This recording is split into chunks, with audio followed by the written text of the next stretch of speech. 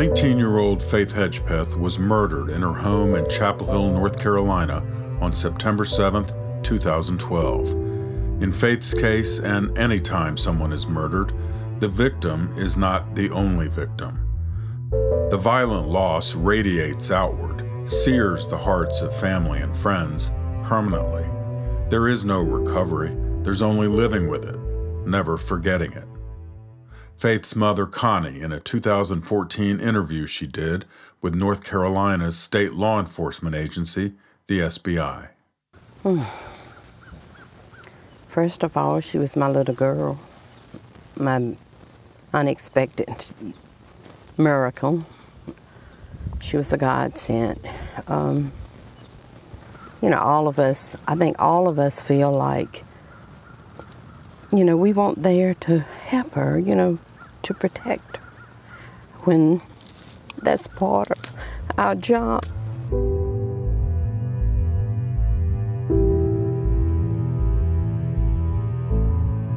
Faith's brother Chad, who was 14 years older than his little sister, once did an interview with Carolina Connection Student Radio talking about the sister he cherished. It's still very, very tough dealing with the way she was taken from us. So they're telling us that it's not a matter of if the case will be solved, it's just a matter of when.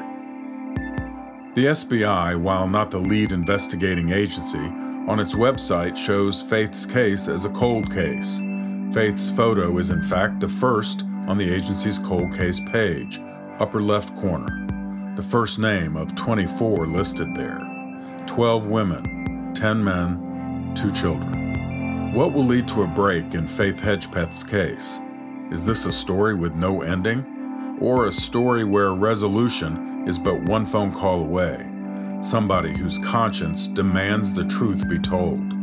Or a high-tech investigative step, maybe, in the world of genealogy detective work that cracks the mystery, that leads to the answer, the killer. It's happened in dozens of other cases in the last few years. One of the first, the so-called East End rapist, Golden State Killer. The magnitude of this case demanded that it be solved.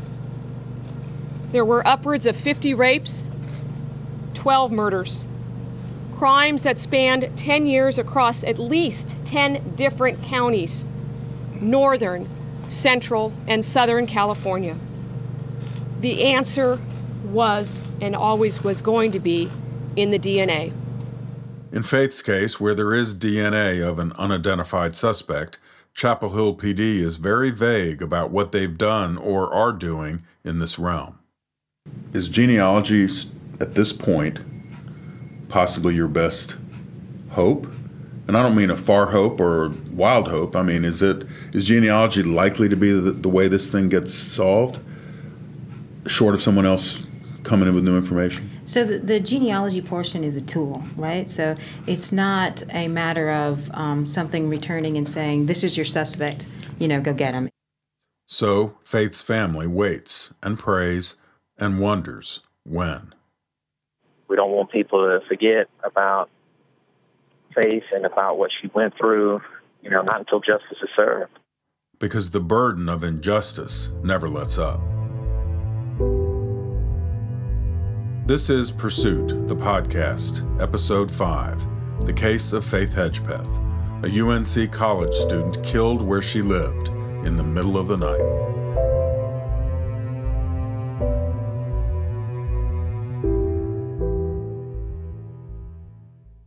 A Friday night just before fall, September 7th.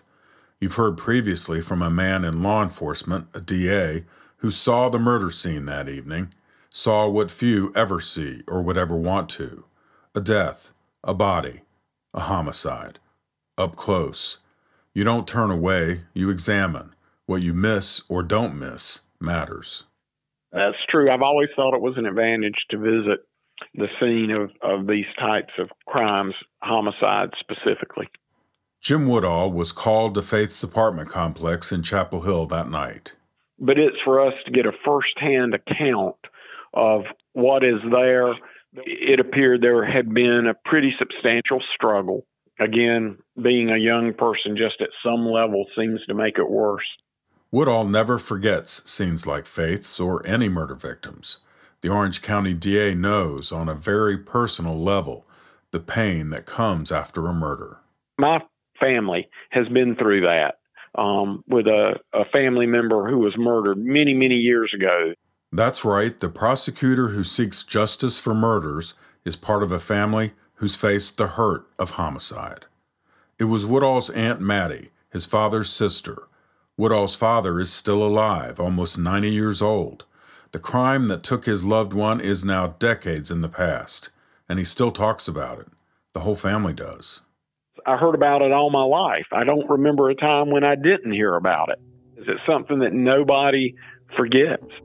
Mattie and her husband James Creech were separated when tragedy descended. Like so many before and so many after, a man who claims to love a woman loses all control when she leaves or seeks to leave and gets violent. Mattie was staying with friends and had been for a while. Woodall has the rest of that story, and as you listen, you'll not only hear a family member stung by a murder talking, you'll hear a prosecutor too, point by point by point. He came by one night. He wanted to talk to her. He had been drinking. He told her that he had a basket of peaches. He wanted to give my aunt and the family she was staying with some peaches.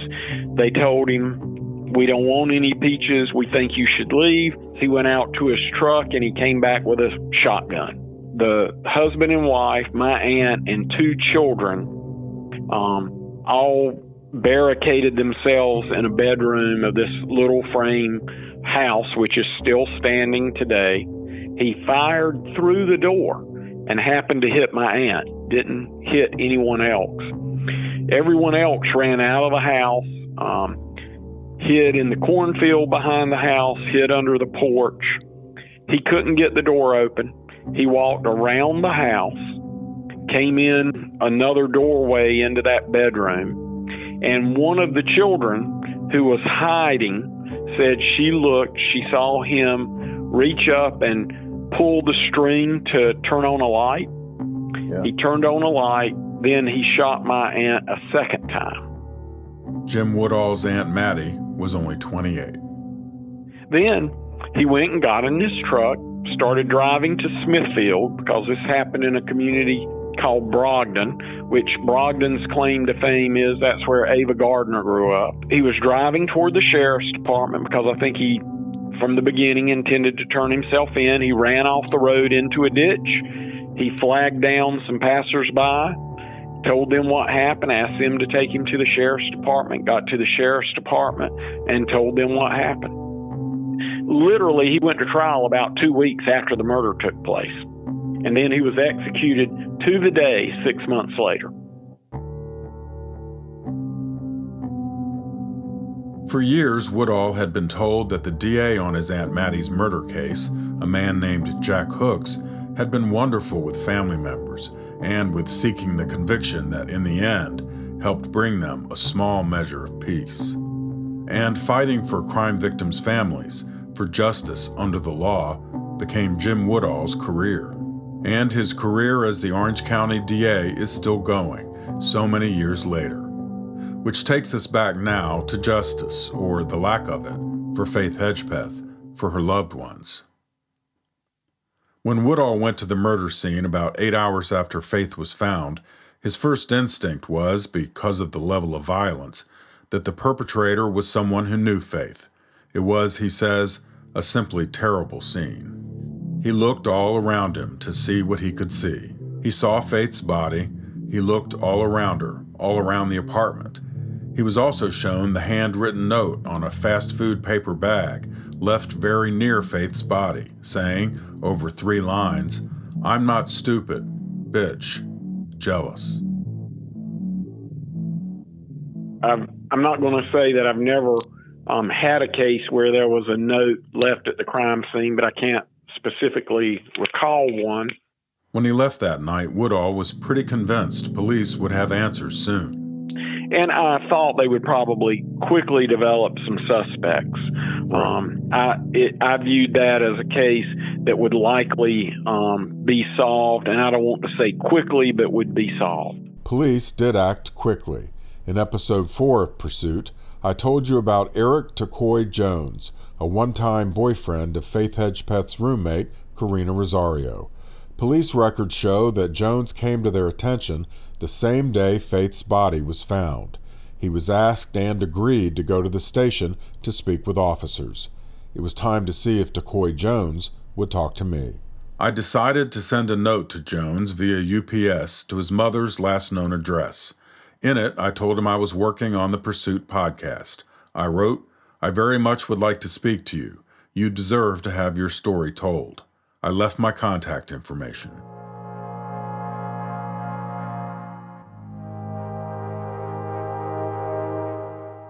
I saw online that the next day at 11:49 a.m., the UPS package had arrived. Turns out I didn't have to wait long, not long at all. 32 minutes later, a text came in. "It's Tacoy," he wrote. Maybe, I thought, Jones was ready to state his case. I tried to call him, no answer.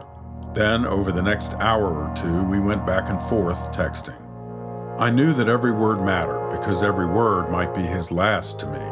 I wanted to convince him to open up. The way it started out wasn't what I expected. Tacoy wrote, "What's my story worth to you?" There it was. Jones wanted to be paid. But I wondered, what was his story? I text him back, "I don't pay for stories." I write, "In the podcast, I will cover in some detail most of what I know about you, so it's in your interest to clear up any negative stuff if you can." I went on. "I want to be fair to Coy, and I definitely want to get at the truth or various truths, no matter what they are or where they lead. Clearly, police focused on you at first." Tacoy writes back, "So this is basically for you to get your big break. $500 is my price, $200 for my lawyer's time, $700 and we can talk." So I thought, he's got a lawyer. Didn't know that. I write, "Tacoy, I understand you want compensation, but I just cannot. What that does is affect your credibility and mine. I would agree to sit with your attorney, and you can answer what you wish. Your lawyer can answer when he or she prefers. If you have zero connection to what happened to Faith and may be able to help me find out who did, it is what her family and Faith deserves." Tacoy writes, "I'm not interested. Take care, and if you ever send another thing to my mom's house, I will press charges for harassment." Later he adds, "Honestly, I could care less what anybody has to say about me. Life is still great." With the exchange hanging by a thread, I thought I had a shot at one question. I write, "I have to ask you, since I have never heard you say, were you involved in any way, shape, or form in Faith's death?" Tacoy's reply a few minutes later, "I have no involvement and I don't know who could possibly have done this."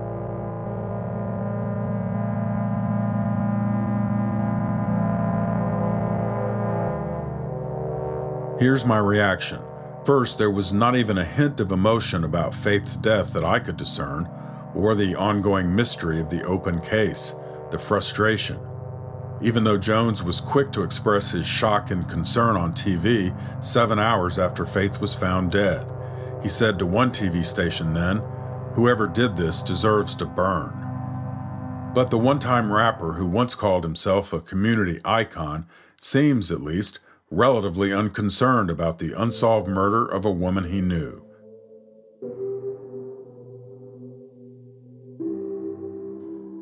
Let's turn now from Tacoy Jones, a name frequently mentioned in connection with the Faith Hedgepeth case, to a man without a name. By that, I mean a name we don't know. I'd never heard anybody talk about this mystery man. Then I started digging deeper into the day Faith was found. I don't know if police know who the man is. They've never made an appeal for help in finding him. But here's what I know about that story. The information comes from a woman who lived in the same Chapel Hill apartment complex. Even now, the woman isn't taking any chances. She asked me not to use her name. So I am over at Faith and Karina's old apartment complex now, and I'm outside on the sidewalk of the building right across from where they lived. and this is where the woman I communicated with used to live. So the woman, when she was out with her pet or getting in and out of her car, she could see who was coming out of Faith and Karina's apartment. And she remembers a guy, she says, in her long email to me, who lived in Faith's apartment, she thought, and he would come out. He had an SUV with an unusual side step, she says, with an ultra-thick lip to it. He would never smile at anyone and often looked as if he was agitated and angry, she writes. Unlike other people, he more or less gave me this glare. Now, I'm a person who generally meets my neighbors, and usually I introduce myself. Something about him made me stay away. I learned about Tacoy Jones, but that's not the guy, she writes, that I used to see coming out of their apartment. She goes on. The day Faith was killed, I just remember getting off the bus and seeing helicopters overhead. I instinctively knew to look for reporters to find out what was going on, and they told me about the murder. The officers finally started letting us go back into our apartments, but they were stopping us and would take us to the side and interview us. I told them that there was a man I used to see coming out of that apartment who seemed quite angry and agitated, and it made me fearful. I started to describe him. About 5'10", medium-colored skin, very clean cut, like a UPS guy, like military or something. Very professional. She writes, the male cop began to look disappointed that it wasn't the profile he needed. So I said, I guess you guys already have this wrapped up, and this isn't really what you're looking for? And he shrugged, and I said, okay, I won't waste your time. And then they let me go. So at that first interview, my information wasn't needed. The woman goes on to write that she didn't hear or see much of anything else until November of that year.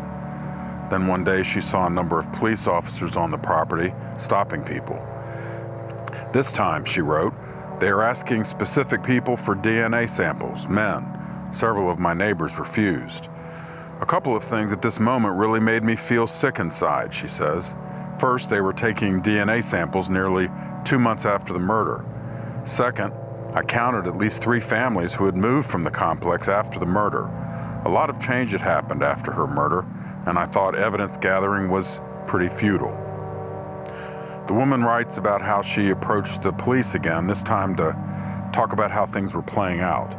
This other cop, she writes, a little further away, just suddenly lost it and started shouting at me. He said, it's none of your business. You don't need to know what's going on. This is our job and our duty, and we'll let you know what you need to know. It floored me, she said, and really upset me. I was wondering at the time if the information I initially gave about the guy I saw who lived in the apartment was something being overlooked, or if they just knew who he was and didn't think he was relevant. About 3 months later, the woman saw another law enforcement official in the parking lot, and they talked. He was from a different agency, she said. She writes, it suddenly occurred to me, oh my gosh, the guy's car. If I could get to a computer, I might be able to find the make and model, considering it had this very distinctive side step. I went upstairs and started searching SUVs with running boards and came across a photo, and I thought, oh my God, that's the car. And it was that champagne color, which is so hard to remember because it's neutral. And then I remembered, yes, the guy drove a Lexus, because I always wondered who in our parking lot could afford a Lexus, since that's out of most of our residents' price range. The law enforcement officer on the scene asked her to call the station. Later, she did. She writes, a female officer answered, and I told her the information. She seemed very tense and was snapping at me. She said, is there anything else you want to tell us? I said no. She sighed heavily and said, okay, if you hear of anything else that is significant in this case, give us a call back, and hung up. To this day, the woman who lived across from Faith and Karina and who dealt with police several times just doesn't understand why CHPD treated her the way they did, whether they ever took her information about the mystery man and the champagne-colored Lexus seriously, and if not, why not? She writes, it was weird, the whole experience. It was schizophrenic, like they couldn't decide what they want. We'd like information from you, but no, not that. Okay, we want more information, but not that. Don't ask questions, it's none of your business. Okay, we really are looking for more information. Are you kidding us? We mean real information.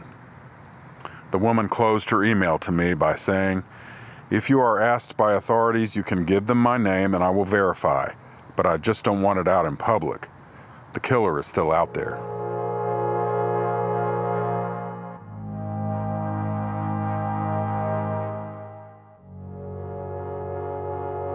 Still out there, the killer and possible accomplices. I'm thinking back now to this exchange I had with police official Celisa LaHue. Do you think you're any closer to finding who did this Oh, I sure hope so. than you were 48 hours after it happened? I sure hope so. It's fair to ask, how do we hold the police accountable? With a murder that happened in 2012, why do authorities need so many secrets? I've asked to see the whole file and said I'd listen to any request to not report certain aspects. The answer? Can't do it. I get that they want to protect an investigation, hold out some key evidence only the killer would know, but when does holding back become counterproductive, start to work against you instead of for you? Has the Faith Hedgepeth case been solved the way CHPD has been doing things? No.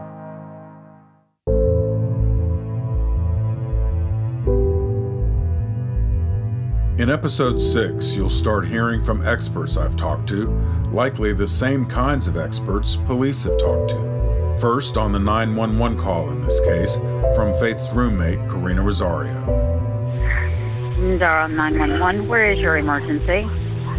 I just walked into my apartment and my friend is he's unconscious. To start off with, hi, like this is just, I'm calling, one of my friends or something, seems very unusual to start off that way. The immediate thing we're looking for is a plea for help. The experts I spoke with are very specific in one respect. Something's just not right. Episode 6 of Pursuit, coming soon.